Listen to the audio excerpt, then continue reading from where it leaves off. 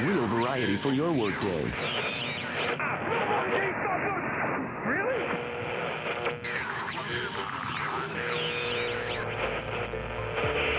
This is season 3 of the Fat Doctor podcast, and I'm your host, Dr. Asha Lamy. We're going to be talking all things related to weight stigma, fat phobia, and fat activism over the next few weeks and months. I'll be joined by a host of regular guests, as well as some experts across the fat activism sphere. So all you need to do now is sit down, relax, and listen in.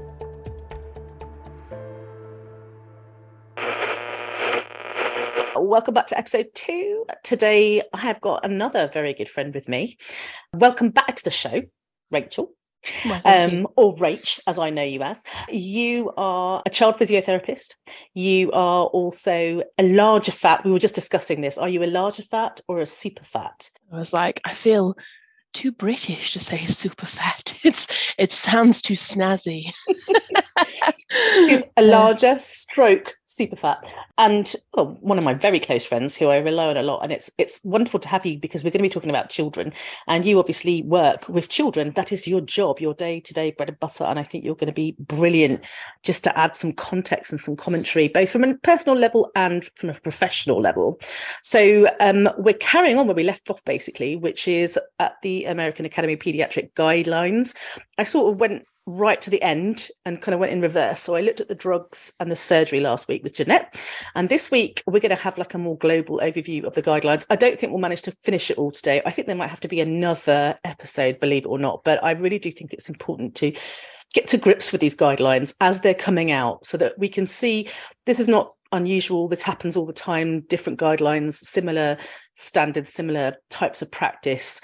So I'm going to start off with the introduction. Brace yourself, Rach. It's really patronising as shit. Here we go.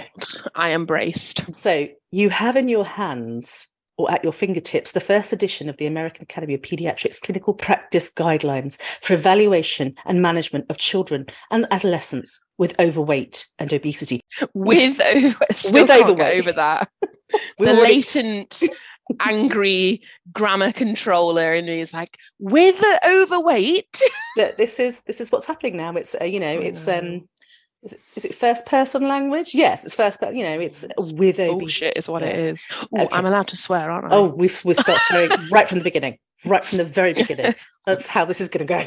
So the work is a true testament to their passion and dedication to combating childhood and adolescent overweight and obesity. The subcommittee responsible for developing this guidelines comprises a diverse group of professionals from a variety of disciplines, representing both governmental entities and private institutions. The entire guidance committee were people who work in the weight loss industry. Whether that's so diverse. So diverse. They were also so varied. They were also pretty much all thin, pretty much all white, pretty much all wealthy. They were as the lack of diversity was quite obvious. You shock me. You shock me, Ash. You didn't. I am shooketh. No, I didn't. So, and I love the representing both governmental entities and private institutions. Yeah, that doesn't do it for me. No. Yeah, not happy about that. So this is like the first 2 sentences we're already like, oh Christ, that's not good.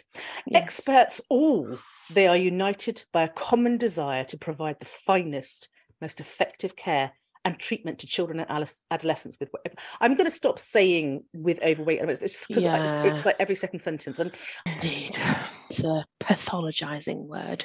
Very pathologizing. So over the course of several months, the members of the subcommittee reviewed the technical report. So remember that it starts with a technical report and produced from the study review, then worked in concert to develop the key action statements and expert consensus recommendations contained within this guideline. So what happens is you start off with a huge review, like a meta-analysis, if you want, or they just take all the studies they can find, all the ones that are included, meet the inclusion criteria, don't meet the exclusion criteria, will then get looked at in great detail from start to finish, and they'll produce a big report.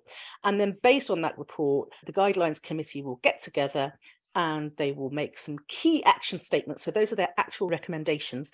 And then the expert consensus recommendations are basically, well, we didn't actually ask these questions in the report, so we can't make a key action statement, but we've all agreed that this is pretty good, so we'll recommend it anyway. So those are the two different ones.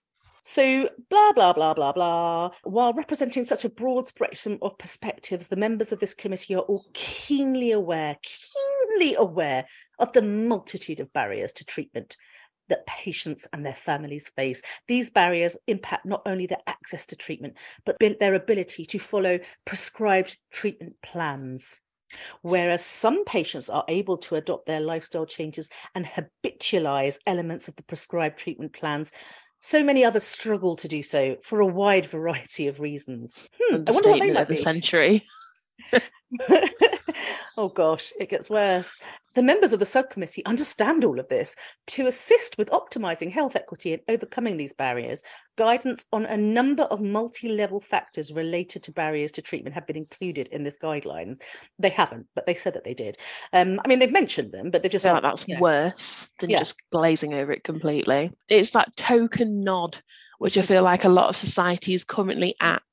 It's like, we're not going to deny that some things exist, but we're just going to do a little e-learning module on it, or we'll just do a little token nod in the writing, and we won't actually meaningfully, with context and nuance, address these, and also address that, like that. What was that line that you just said then about something like the committee members fully understand this and have created. I might be getting this wrong here, but we've created comprehensive, multifaceted guidance. Like, I already know, and I've not read this front to back, that you fucking haven't. And part of that is because you're all from a very homogenous group of people. Like, stop claiming what's bullshit. Sorry, I've interrupted, but I'm already cross. Yes, and you should be, because there is a sort of like, racism is a problem. Absolutely. And you're like, okay, what are you going to do about it? Let's tackle racism. Let's tackle poverty. And I'm like, yay, thumbs up. Well done. So here's another bit. During the course of their work, members of the subcommittee acknowledged that although so much has been learned to advance the treatment of children and adolescents, nothing has been learned. There is still so much we have yet to discover. There's a lot to discover, and like partly, that it doesn't work. They're not wrong. That's not a lie. It's an understatement. Yes. So they recognise the importance that future studies will play in advancing knowledge and understanding of this chronic disease. Knowledge and understanding that will lead to future research are included in the guidelines.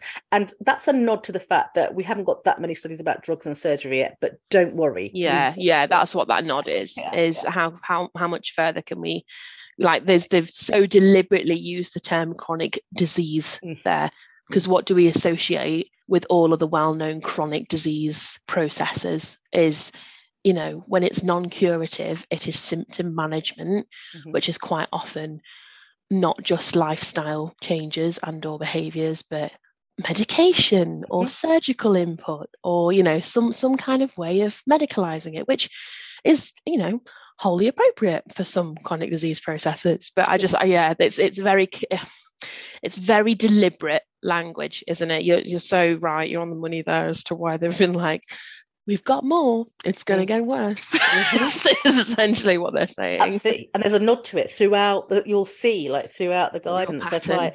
There's but there's scope for more, like younger, more, just more. More drugs. Yeah, more drugs. So it is the fervent hope of every member of the subcommittee that this guidelines and the resources that accompany it will provide you with a more complete understanding of the issues, factors, and needs of patients combating the O word, as well as successful treatment options to assist them in their battle. It's a battle. It's a war. Oh God, I can't bear this kind of language in regards to any health related, physical health related, or mental health, or whatever condition. Battle, war, fight. We've got a task force. You're like, force. Don't be ridiculous. Paramilitary task force. Exactly. They use this kind of stigmatizing language all the time, don't they? Throughout, battle. We're battling these children's fatness. Yeah.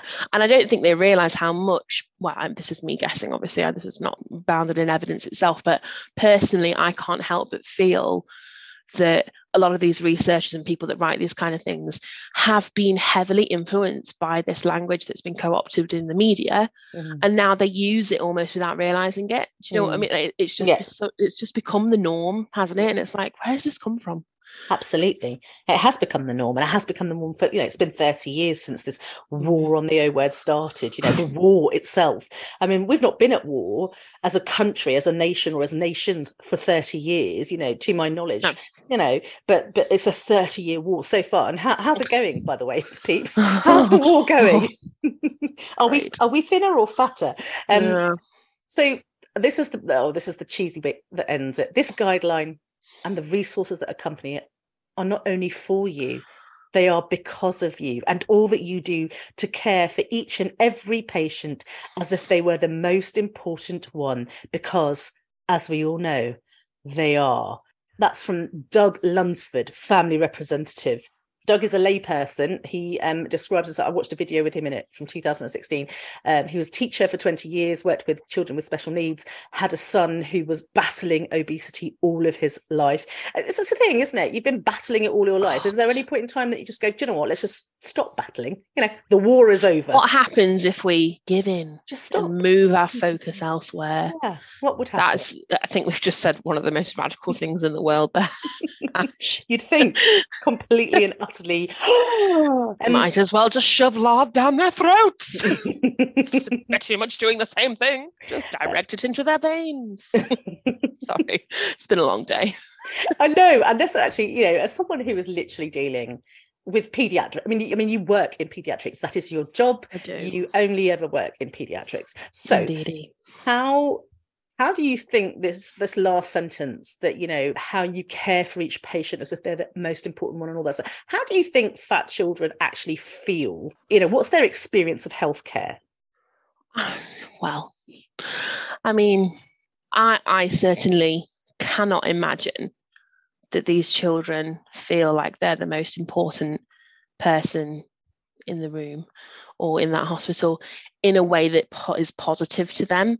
Maybe the most important problem to deal with right now is definitely probably how they feel.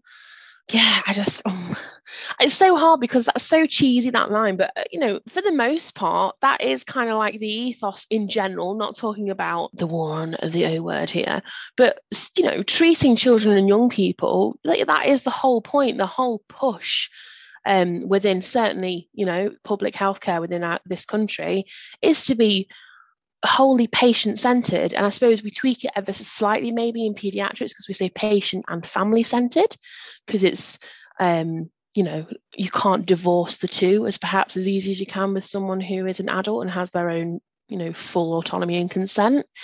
Yeah, it just makes me feel really, really grim inside, because it's just twisting it on its head. And just knowing what I know purely from a personal experience as someone who is fat and moves through the world as a fat person and has experienced, luckily, never any major need from healthcare, but, just general, surface level healthcare as a fat person, when everything has that taint of your body and your weight, you just don't feel like it's fully individualized healthcare. And children are not dumb. They can pick these things up, and it's just, the very place that I work has a entire team. I'm not going to use the term task force because that's fucking ridiculous, but there is an entire team.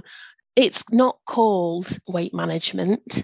It's called the team around complications of excess weight. That's what they went for, or Q for short. And I just,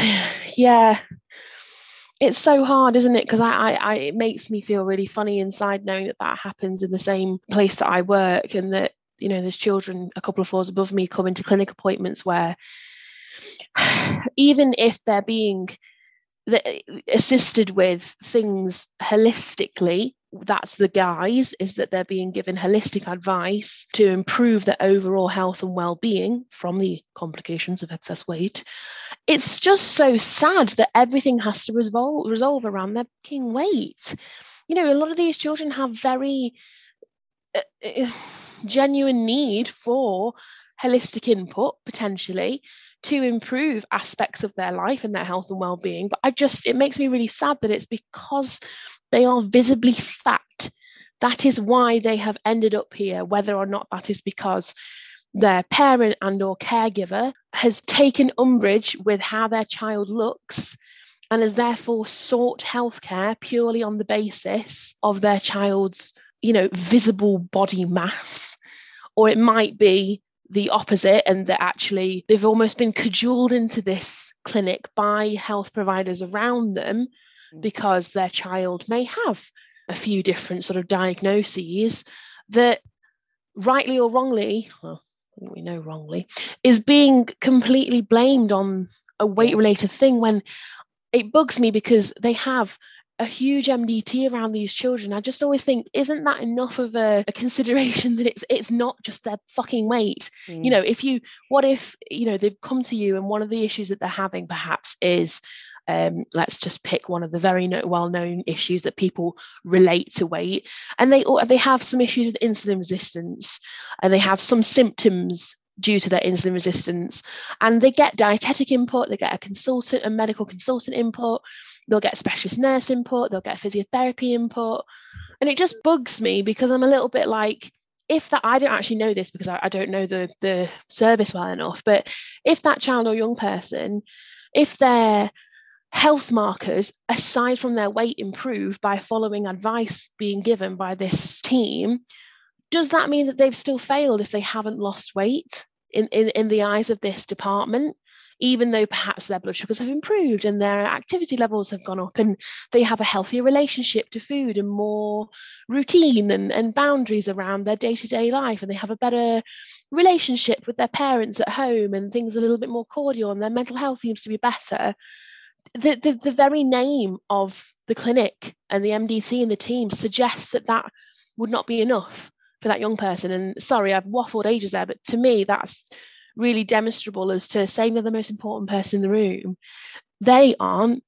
Their weight is, their BMI, their body mass, their physical looks are the most important thing in the room. And I just think that's so sad to do to anyone, but to do to children and teenagers is just, it makes me feel very grim. It is pretty grim.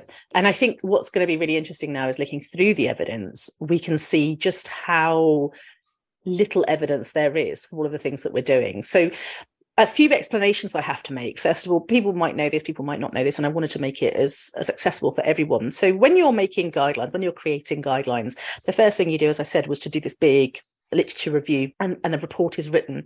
And you have to grade the evidence, right? So there are two ways that we grade it. The first is the quality of the evidence, and there's 4 levels. There's level A, which is kind of generally is just interventional study. So when you've got 2 groups of people and you kind of follow them and you compare them, as opposed to observational studies, is which when you kind of either look backwards or look forwards, but you're not actually intervening in any way. So level A is an interventional study. It's well designed, it's conducted well, maybe it's a meta-analysis or something that's really good quality evidence, the kind of gold standard of studies. That's level A. And if you've got some good level A evidence, you can make a pretty strong recommendation. Level B is when you have studies with some minor kind of limitations, but generally you've got some consistent findings. You've got more than a couple of studies, you've got quite a few, and they all kind of agree with each other. And if that's the case, then you're at level B, and you would call that kind of a moderate recommendation. Level C is when you've either got a single study or a few studies, but not enough, or that you've got a few studies, but they have inconsistent findings, or they've got major limitations. So that's poor quality studies. Level D is when you don't even have any decent studies. It's just like expert opinions and case reports. So we wouldn't count those. That's a level D. So C and D, you can really only give a weak recommendation because it's low quality evidence. And really, we know all our recommendations should be evidence-based. So that's the first thing. And then the second thing that you want to be looking at is you're looking at the benefit and the harm, and you're asking, well, are they balanced? So are the benefit and the harm balanced? In which case we're not going to make any decent recommendations, because if there's the same amount of benefit and harm, then why make a recommendation on anything? They're going to have to kind of guess, which is not particularly helpful. So that's a very weak recommendation. If there's a massive difference between the benefit and the harm, in other words, there's lots of benefit and very little harm, or there's lots of harm and very little benefit, then you can make a much stronger recommendation. So we're looking at two different things, and that's how we grade our evidence. And that's really important for later. So remember this, folks. Level A, really good quality. You're not going to find any of that or very little of that in these guidelines at all. Level B is pretty good. Level C, weak. Level D, don't even think about it. And then it's looking at the benefits and the harms. Now, before we get any further, there's a real big problem with that. Because if you look at the inclusion criteria for the initial literature review, the primary aim of the studies had to be examination of an obesity prevention or treatment. So you weren't looking at anything else surrounding being fat. You were only looking at either prevention or treatment. So that's quite specific. And the primary outcome had to be obesity, broadly defined, and not an obesity comorbidity. So they weren't looking at health. They were not interested in A1C levels or, blood pressure or any of those things. They included them, they included those details in the study, but that is not the outcome of the study. The outcomes of the study was purely weight. In other words, weight loss, right? So they're only interested in studies that look at prevention or treatment, and they're only interested in studies that look at weight loss. What that means is that they are not interested in health. They're only interested in size, and they have not included any of the research on how these interventions cause weight cycling or weight stigma or any other health conditions. They are not interested in any of the databases apart from primary care and pediatrics. They weren't interested in any psychological studies. They weren't interested in any eating disorder studies. They did not include anybody from the eating disorder, health at every size community. They did not include any professional that actually advocated for fat children. They were only interested in weight loss. So we can't compare benefit and harm because they did not look for harm. So as far as I'm concerned, every single one of these recommendations should be discarded because they haven't looked at the harm. And if when I'm giving my patients advice, I have to tell them, the first and foremost, what are the benefits? What are the risks? What are the long-term implications? What are the side effects? I cannot just say these are the benefits and we won't remember any of the other stuff. We'll just forget all the other stuff. It's not ethical. It's not medicine. It's not anything that I've ever heard of. So we need to remember that we can only grade the evidence based on the quality, but we can't grade the evidence based on harm. So let's look at some of the recommendations. I think there are 14 or 13. I've only picked out 4 or 5. So many, as I said. But this is the first one, Rach. Number 1, in fact, pediatricians and other primary healthcare physicians should measure height and weight, calculate BMI, and assess BMI percentile using age and sex-specific CDC growth charts or growth charts for children with severe obesity, at least annually for all children 2 to 18 years of age to screen for overweight or obesity. So that's a very long way of saying that basically all paediatricians and all primary health care practitioners, so all GPs, and doesn't have to be, it's primary healthcare providers. So it can be nurses, physios, anyone, any job that works with children from the age of 2 until the age of 18, every year should be screening them by measuring their minimum. Yeah, at a minimum, by measuring their height and weight and calculating their BMI. Now, just a little bit of information before I turn over to you. I looked in the guidance to see what they said about BMI, because we all know that BMI is useless. So I wanted to understand how they could defend the use of such an inaccurate measurement. And so what did they say? The first thing they said, it was easy to use and inexpensive. They agreed it wasn't the gold standard. The gold standard is, X-ray, photon, absorption. Blah, blah, blah. It's something that we never do because we don't have access to this equipment. So it's easy to use and inexpensive. It's apparently a validated proxy measure. What that means is it's not actually measuring fatness, but it's kind of correlated with fatness, and it's correlated enough that we will accept it. It's validated. We've used it before.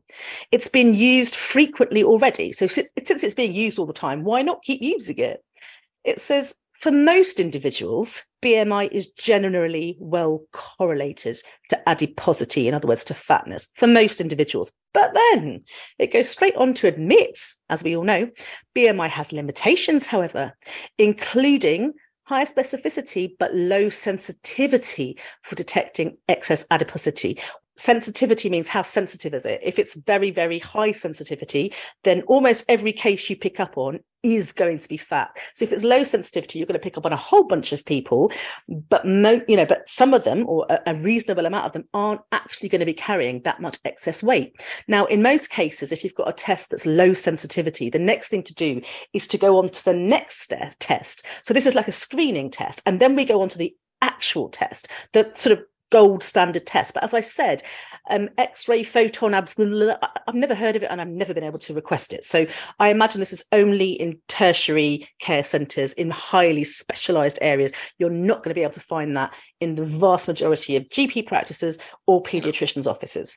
So it's limited, very much limited. It often calls people fat when they're not. It does not directly measure body composition and fat content, and may under or over detect, and especially over detect, excess adiposity in certain racial and ethnic groups. Finally, children and adolescents who have a high fat-free mass, often in certain racial and ethnic groups, may have a high BMI and, as a result, be incorrectly classified as having overweight or obesity. So they defend it by saying it's easy and inexpensive and everyone's using it, so we might as well carry on using it. But they admit that it actually is fairly inaccurate, or not accurate enough, certainly, that it's racist, and that there are certain people and certain groups of individuals who are going to be incorrectly classified and medicalized and pathologized for their whole entire life when they shouldn't be. So how do we feel about this? Oh, the bar is so low. Right? Pros, fuck it, it's easy, we already have it. Cons, let's be overtly racist and also have something that means nothing, especially in a cohort of patients who are continually growing and changing. Oh. Like, they didn't even touch on that in their fucking limitation. That, it really irritates me that they've not even bothered to nod to the fact that everything that they have just listed, whether they see it as a bloody benefit or a limitation, they're talking about the BMI generally. And quite often when we use the term generally for these sorts of screening tools or whatever, if they're not a pediatric specific screening tool, generally actually means within an adult population. So right. They don't say that, but they don't often identify those limiting factors for a body that's totally, it changes bloody week on week, never mind year on year. And I've got other things to say, but go on, what were you going to say? No, well, I was going to say, they sort of do allude to it because they talk about the BMI growth charts. Now, back when I was studying, you didn't use BMI, you used the growth charts. And then they've now got BMI growth charts. They've amalgamated them, haven't they? Exactly. Now, this is from the American ones, the ones that the Academy are basing it on, the AAP, is the CDC's 2000 growth charts. Looking at the growth charts, they're based on data from the 1960s through to the early 1990s, okay? And they're age and sex specific, but they actually didn't start looking at race properly until kind of the mid to late 90s. So all non-white groups are underrepresented in the growth charts. And what's really fascinating is, and I learnt this today, until about 8 months, from birth to 8 months, you have a massive, rapid increase in BMI, which one would expect. And then it begins to decrease. The BMI itself begins to decrease. Kids are getting longer, but not getting fatter until approximately the age of 6. And then from about 6, it rebounds or increases once again. And that's because it's called the adiposity rebound. It's believed to be the age when body fatness begins to increase after reaching a minimum. And everybody has to do this. It's normal. If you don't do this, there's something seriously wrong. You're prepping for puberty, essentially. You're prepping for puberty. Your body. They found out that children, and this is just an observation, they don't know why, we just know, we can observe that children who start that adiposity rebound earlier in life are more likely to have higher levels of adiposity in adolescence and early adulthood. So children who start maybe earlier, so if 6 years is the average, then maybe start at 5, are going to end up being heavier. Now, they didn't allude to why that was the case, but it does explain why we're focused on the age of 6, and we'll come to that in a minute. So we know that BMI is not particularly useful. As you said, we're not really referencing the fact that they're growing, and we're supposed to use BMI standard deviation scores, and we talked about this last week, and the BMI SDS, but quite often these studies will just focus on weight or BMI, and as you said, that's not helpful. Yep. These children are meant to grow. It's a pretty integral part of pediatrics as well, is the fact that our patients are not static, unlike really the majority of adult patients, until the end of a disease process, end of life, or perhaps into frailty, in much older age. So I find it mind-boggling that they've not made that one of their primary focuses in the discussion around this first recommendation. Do you think we should be weighing children from the age of 2 until the age of 18? Every year, at least once a year? Not unless it's indicated. And it's, from my opinion, from my experience of working in pediatrics as a health professional, it's indicated for children and young people who require specific dosages of medication. Very, very important then. And again, even more pertinent perhaps than in an adult cohort, because yes, weight fluctuations are very normal throughout life, but obviously we know, or we hope, that the weight is going to fluctuate more significantly in a child as an upward trend. Or children who, for me, we're more focused on children in my field who are failing to thrive and are underweight, and we're very concerned about that fact. That's when weight is pertinent for us. Other than that, I cannot, there's just not a world where I think it's useful. To take it back to that frigging cheesy line at the end of the introduction, how is this important? How is this putting the child or young person first, really? Like, what does it actually mean and do? Your bloody benefits, for your first point, all resolve around convenience for you as a practitioner. None of those benefits were aimed at the patient group that you are recommending for. Not one. So, I feel like that speaks for itself, personally. I noticed that prior to these guidelines, the American Academy of Pediatrics were recommending, based on previous kind of evidence, were recommending screening children aged 6 years or older. It's now gone down to 2. So it's very much, two, I'm trying to think of my children when they were 2. There is no reflection on what they look like now. And I had children who were failing to thrive. Literally, one of them was under the care of a paediatrician because they were failing to thrive in the first year. I mean, he's 6'2" now, and he's nothing that happened then has anything to do with what happened now. Of course, underweight is very different because it can reflect something serious going on. It's so dangerous, isn't it? It's so dangerous because we're going to go down this route, as you said, where we start pathologizing them based on some arbitrary number that we already know is completely and utterly inaccurate. And then what do we do with it? And causing a lot of panic with parents as well. Just sorry to interrupt, but we're talking about the child and understandably how that's going to have a massive impact on them. But, like I said at the start, you can't divorce patient and family so much in pediatrics. And imagine, I'm not a parent myself, but I'll just give you an extra thing to stress about on top of all the litany of other things that come with parenthood. And it's not something that you've just read on some random mummy blog or whatever. It's coming from the bloody Association of Pediatrics. What? I don't know. And I think it can become an obsession for parents, right? I mean, if they're being told your child's going to die if you don't do something about this, because people can obviously over exaggerate the risks. And I'm going to talk more about risks, I think, in the next one. But, it can become the main focus and everything else pales into comparison, which is terrible because, again, this is not individualized care. This is focusing on size, not health. And it's going to give ammunition to people who care, like parents and carers who, it's not that they don't love and care for their child, but they perhaps, through society's fat phobic, weight stigmatizing, anti-fat bias based world, you're giving extra ammunition to people who perhaps hold particularly toxic beliefs around that anyway, to then turn onto a child who does not have the autonomy and the ability to withhold consent from being in the firing line for that, you know. Like, I think that's really understated again within, we're at point one and I'm already like, they're not talking about these things enough. But like, I just think, you know, children, adolescents, they can't choose to divorce themselves from that direct line of fire, to use a warlike phrase there.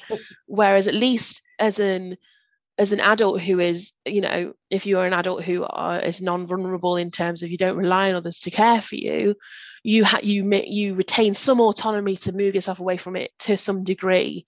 And this entire patient cohort does not even have that small degree to do so. You know, they have no power. And I think, again, that's something to really focus on when it comes to pathologizing these children and young people in that way, and pushing this on them, because they don't have that power at all. They really don't. They're so vulnerable due to that. Often their parents are also vulnerable, because don't forget, you know, parental fatness is I wouldn't say a risk factor, because risk factor implies that it's a condition, but it certainly predicts to some degree, because it's genetic. We know this. So a lot of these parents are going to have a lot of internalized fat phobia. They're going to have been, you know, this is something they're familiar with. This is a cycle. It's become a cycle now, hasn't it? Because they were pathologized when they were children. Exactly. Their parents were, and their grandparents, and so it's just a never-ending cycle. So parents will be easily co-opted by pediatricians and other healthcare professionals, because you know, they don't know any better. That's all they've been told their whole lives as well. Exactly. We'll go on to the next one. We've moved on to 9, so we went from 1 to 9, so we skipped a few, but we'll come back to them next week. It says pediatricians and other primary healthcare professionals, and I want to draw attention to the fact that it's pediatricians and primary healthcare professionals, because GPs and other primary healthcare professionals will have absolutely no time to look at these guidelines. They will not have been doing any critical review of the literature. They do not know anything. They see a graphic, an executive statement. They'll just look at the top part, right? The first sheet that says, these are the takeaway points, and done. So they will not have been interested in the nuance, and it's not in the sort of executive statement. They don't talk about the nuance. They only talk about it in the big report, which is 100 pages. So of course they're not going to read it. So this is really important. It's not just pediatricians, it's not specialists. It is actually anyone should treat overweight and obesity using a family-centered and non-stigmatizing approach that acknowledges obesity's biologic, social, and structural drivers. So non-stigmatizing, but we'll use the overweight and obesity. Now, let me just give you an example. So they talk about the longitudinal, in other words, long-term care, because this is a chronic disease. So it's all about shared decision-making with patient and family, culturally competent care, treatment coordinated in the medical home, transition planning into adult services. Now, come on, this all sounds wonderful, but it doesn't happen in real life. Cultural competency requires professionals to understand the different cultures that exist and to not have any of their own racial or other types of bias. You know, shared decision making with patients and family. You've got 10 minutes to talk to a patient. You're going to sit them down and do shared decision making. Let's be real. And then they talk about structural and contextual factors that impede and influence health and treatment. And this is where it's all here. Access to care, weight bias and stigma, obesogenic environments. I bloody hate that word. Obesogenic environments. What it should say is social determinants of health, adverse childhood experiences, racism, health inequalities. Do you know what they didn't mention at all in this 100-page document? They did not at any point in time say, hey, we should be screening for sexual abuse here. Hey, we should be screening for physical abuse here. We should be screening for other harm here, because a 6-year-old that has perhaps suddenly gained weight, it might just be natural, but it could well reflect some trauma going in the home.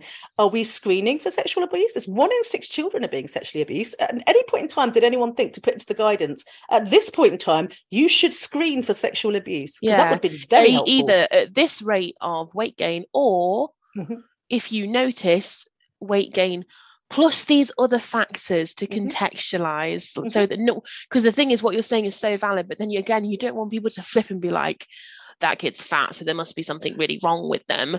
It's such a fine line to try and balance, isn't it, when everything around fatness is so negative, and it's you try, and we're talking as two health professionals here about a very important nuance to physical changes in the body, and that it is really important to acknowledge that, and that it's under acknowledged. But even so, I'm immediately jumping in and thinking, absolutely, but at the same time, we're going to have to be, you still have to make sure that that level of context is there. Otherwise, it's going to be another stick to beat fat kids and families with. It's so upsetting, isn't it, that you can't even speak freely like that without thinking, oh, but hang on, how might this be construed as a further negative pathologizing point against this population, when it's just variety, isn't it? But we do, I mean, you're absolutely right. I take your point, and you're so right, and it would be used in a negative way. But adverse childhood experiences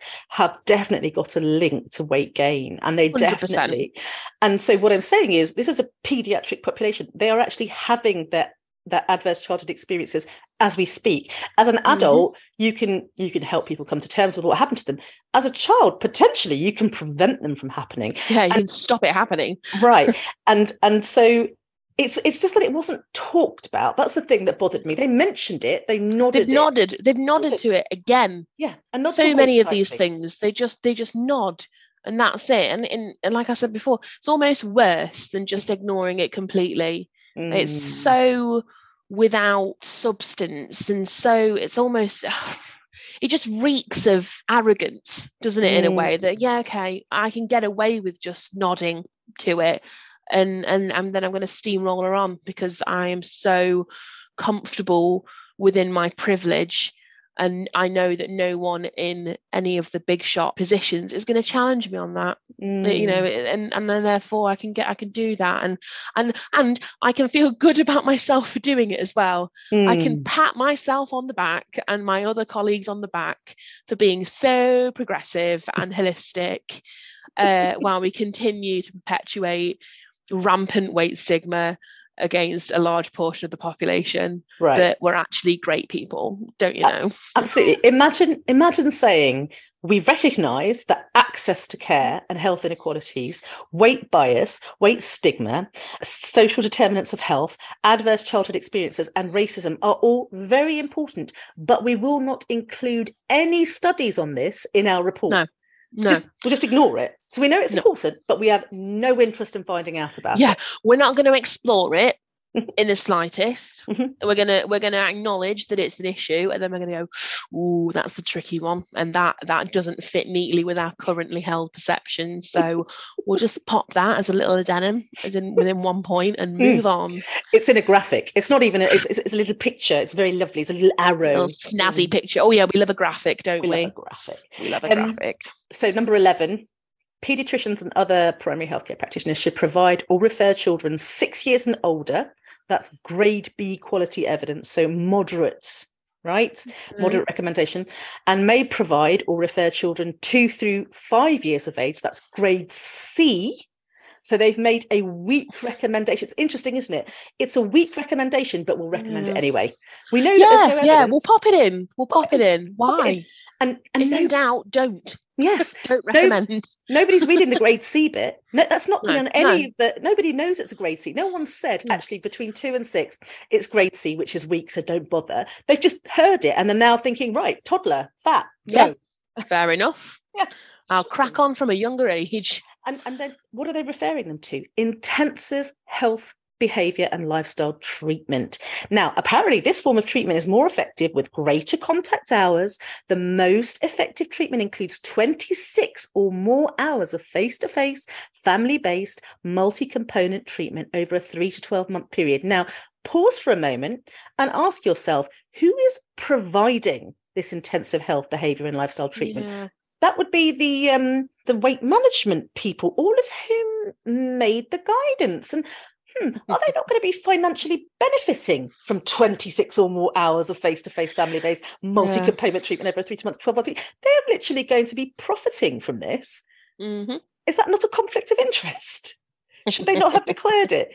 And this is what they want them to do. They want it to be patient and family in partnership with a multidisciplinary treatment team. So you've already got to employ dietitians and physical therapists, the whole lot. It has to be promptly for child or adolescent, so as quickly as possible when they're 2 years old, so we can do it from the age of 2 until the age of 18. And it's a chronic disease, so they'll be with us for life. They will.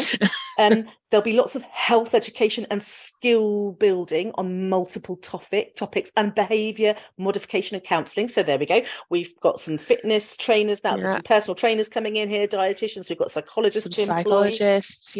Where in the healthcare setting, so in a hospital. So it's nurses, HCAs, lots of money to be made. Staff. And if you're in America, you're charging insurance companies for all of this nonsense, right? And ridiculous amounts of money. Has to be at least 3 to 12 months with ideally at least 26 contact hours, even though they're billing by the hour. It should be in a group or as an individual or both, ideally. Ideally. It needs to be face-to-face, strongest evidence. Virtual, there's a growing a bit of evidence, but you know what I mean? How to make money and more money and more money and more money and more money and more money and even more money. It's all very convenient, isn't it? So convenient. Based on grade B or grade C evidence, not even grade A. I mean, that's outrageous to me. If you're going to make such a big statement about children from the age of 2 onwards, you better have the bloody evidence to back it up. None of it. Definitely. Shocking stuff. Yeah. I was just going to say what you said earlier, that the fact that most people who read this will not differentiate the quality of that evidence out, probably, or they will, but they'll think in the context of the whole document, it wouldn't have been put in if the experts didn't agree on it, so it must be okay. Do you know what I mean? Because that's what people will do, who they have some understanding as a health professional, but they haven't had the privilege to study a master's in research, or they haven't done their degree for 10 plus years, so they have the ability to read guidelines and to critically analyze, reflect and think about it to a degree, but they're fucking busy, they're still clinicians, and they want stuff that's going to tell them what to do. Absolutely. So there's going to be a bias towards action, because there always is, because you want to feel like you're doing things for your patients as well. So if something is telling you, oh yeah, this is sound, do this, then people are going to be like, excellent, I will do that. This is a real ratified, top-notch, top of the line set of recommendations. They're not going to have that same critical eye that perhaps like what we're doing right now, because they don't have the time or inclination or incentive to do so. They have the opposite. Yes. So they've got the financial incentive to just believe it, and this has got the AAP stamp seal of approval. It's got all the right seals and stamps. It's got all the bells and whistles. So last week we were talking about medication and surgery, so I'm not going to go over it, but I just wanted to talk about the actual recommendations, what they said. So again, paediatricians and other primary healthcare professionals should offer adolescents 12 years and older weight loss pharmacotherapy, so drugs according to medication indications, risks and benefits, as an adjunct to health behaviour and lifestyle treatment. So as well as health behaviour and lifestyle treatment. They called this grade B evidence. We've talked about this evidence. We know how rubbish it is. There was only one study that looked at the sort of weight loss drugs that are actually available and used on a regular basis and will be used on children. And that's Saxenda at the time. So that study was shit. And we talked about this last week, but they've called that grade B. So, I mean, even that, you're like, that's not quite what I would call a grade B. It's a reach. Yes. And then, but here's this. Remember I said that there was the action, what does KAS stand for now? I'm going to forget. Key action strategies, but there's also the consensus recommendations, which are the ones that actually weren't studied, but there's a general consensus. There's a general clinical consensus between experts. It's between experts. It's the step down from, we haven't got the empirical evidence of any kind to say this, but we have the clinical evidence between colleagues to say this. Yes.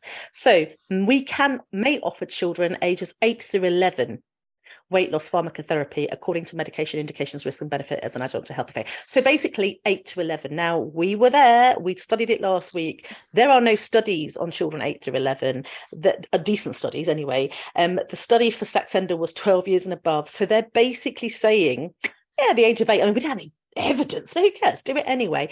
And who's funded this bloody study? Who's basically paid off half of these people? Who is funding the American Academy of Pediatrics? Well, we all know it's the actual drug company. So they're making a consensus recommendation based on zero evidence whatsoever, just because they all agree that it might work.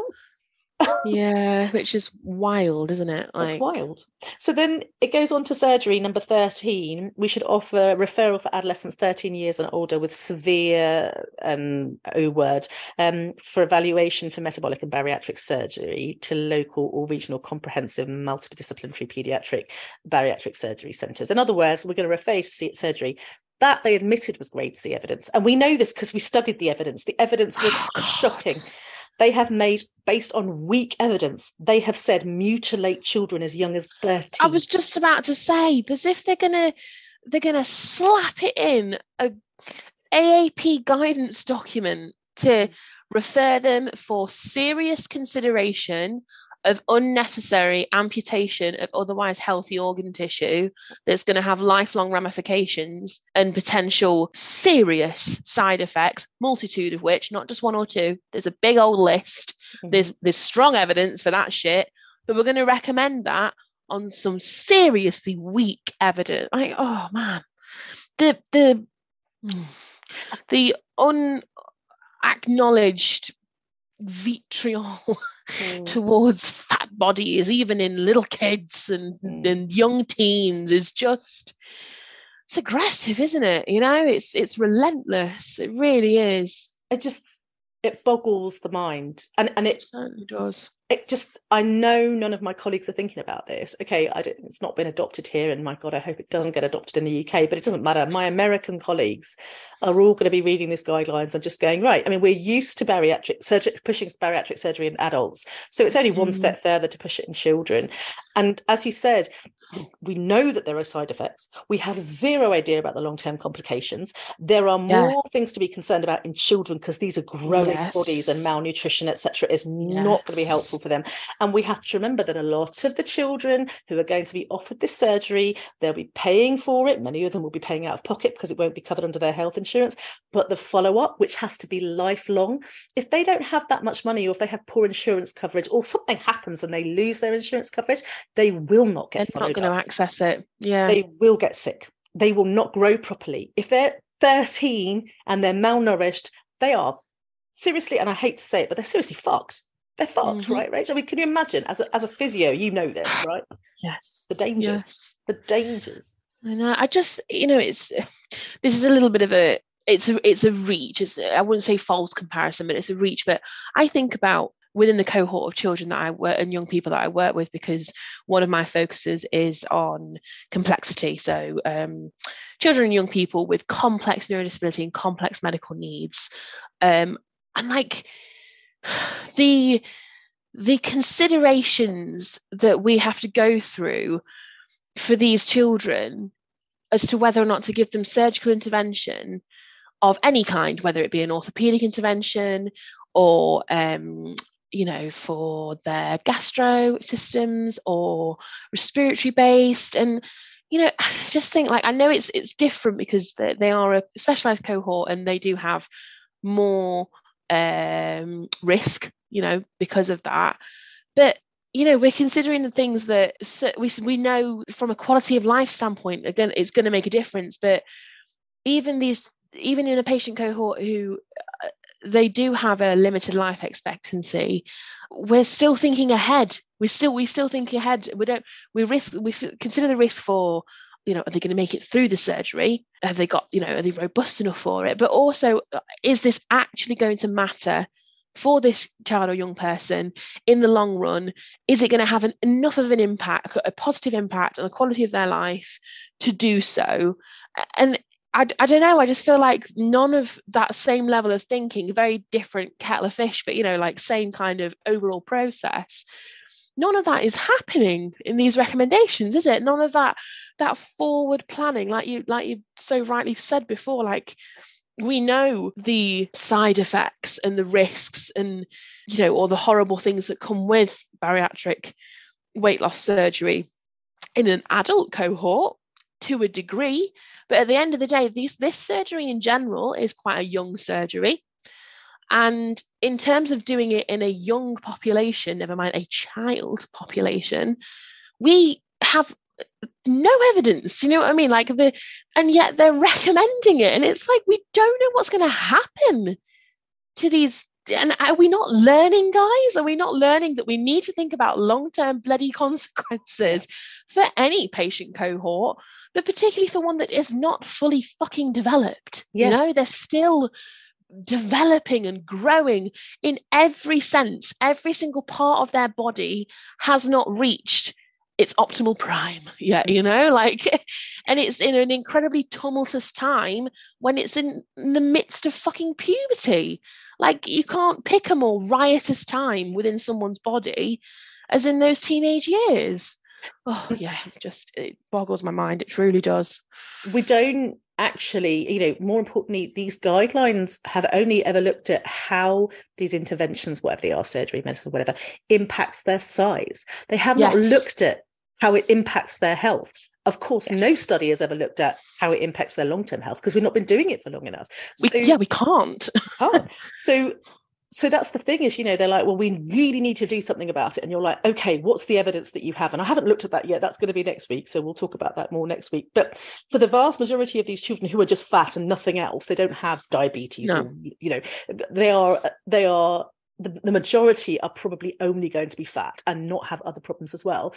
A lot of them will go private. A lot of them will, you know, do whatever they have to do to get that surgery because they're being told at the age of 50 they should do it. But we don't know if they were ever going to have health problems in the first place, because 50% of people with a BMI of over 25 are cardiometabolically healthy. So, you know, we're sitting there saying, well, if you're fat, you're going to get diabetes. No, that's not true. Not all fat people develop diabetes. That's nonsense. And even if they did, is bariatric surgery going to cure that? Well, I was just about to say, they're probably still going to get diabetes anyway, because it's, you know, a huge genetic component, and chopping off half their freaking stomach, from what we've seen long term in adults that have had this surgery, I would like to put a caveat on my limitations of what I'm about to state, it doesn't stop things. You know, it has, if anything, it may have a temporary reversal, but then it bounces right back and quite often gets worse. So, and that's in patients who are established adults and have begun the disease process, or were, you know, teetering on the edge of the disease process of diabetes, not in an otherwise healthy, completely to use the term healthy, in the way that we're using the term health here, but we are, or disease-free. We're talking about absence of disease. We're reflecting primarily on physical and mental health when we're discussing it in the context of these children. It might, like you're saying, it's going to make them less fat for an indeterminate number of months and or years, but past that we can't say anything. We cannot say anything. But what we can say with a fair level of certainty is the negative side effects. Even if I could talk to you now, Ash, about just the negative side effects of any teenager going under the knife for anything. You know, even if we're taking the reason for the surgery and what the surgery is away, invasive surgery is always dangerous. Is always dangerous. Always has immediate risks to life and to well-being, and also will have long-term negative effects, even if it's to fix something. You know, like, I mean, one of my roles as a respiratory physiotherapist, I have to go, if a patient has had a certain operation, they have to be seen by me due to the risk post-operatively, no matter what that surgery is. If they have had some form of incision upon their body, I need to go and see them and give them preventative measures, because they are at risk of lung collapse and or chest infections because they've gone through surgery and had a general anaesthetic. You know, that alone, without any definite benefits other than a change in physical size, why would you choose to put your child, why would you advocate for someone to choose to put their child through that? Absolutely. That alone is horrible. It's no one should need surgery in an ideal world. Never mind, no one in general, but certainly no child or teenager should need to go through that. So absolutely. Yeah. My husband's always said that, actually. My husband, who is a dentist, has always said you don't go under the knife unless it's absolutely essential. And one could argue that, until recently, bariatric surgery was, more of a cosmetic thing. And it still is. The only thing we know it does, especially in children, is it makes them smaller. It doesn't actually help their health. So we're going to have to leave it there, which is really disappointing. But because we could talk for, I think, another couple of hours. I'm going to leave you with this. This is the last thing that you see in the guidelines, very much in sort of small print right at the bottom of the executive statement. We don't have to talk about it. I think it speaks for itself. One of the implementation consensus recommendations now. So this is, again, not based on evidence, but we've all agreed that this is very important for the implementation of our recommendations, of our strategies. The subcommittee recommends that the AAP and its membership strongly promote supportive payment and public health policies that cover comprehensive obesity prevention, evaluation and treatment. The first thing they talk about is money. And really, they should have spoken about that first, because then if they had said it right at the beginning, we would have known that money was the thing that they were most preoccupied with, because it's clear that money is what they're preoccupied with. But, they leave it right to the end into the small print. Oh, and please pay us. It disgusts me. Thank you so much for joining me and for offering your amazing insight and understanding, both as an individual who's experienced weight stigma and is literally going through the world as a larger fat stroke super fat. We're going to have to do that forever with like a Superman pose. Super 100%. Fat. But also as somebody who is literally dealing with children every day. You've been absolutely wonderful. We'll see you back soon, because like I've told you, you're now a regular guest on the podcast. You're regular whether you like it or not. I are. Love it. So that's what I said. Thanks for joining me, Rachel. We'll speak to you soon. Been a pleasure. Folks, creating and maintaining a podcast requires long hours and lots of cash to burn. I love this podcast. I love pouring my heart and soul into everything that I do, but it isn't always easy. So if you'd like to support me and the work that I'm doing, I have a Patreon page. All the details are available on my website and in the show notes. Thank you for listening, and I look forward to catching up with you next week.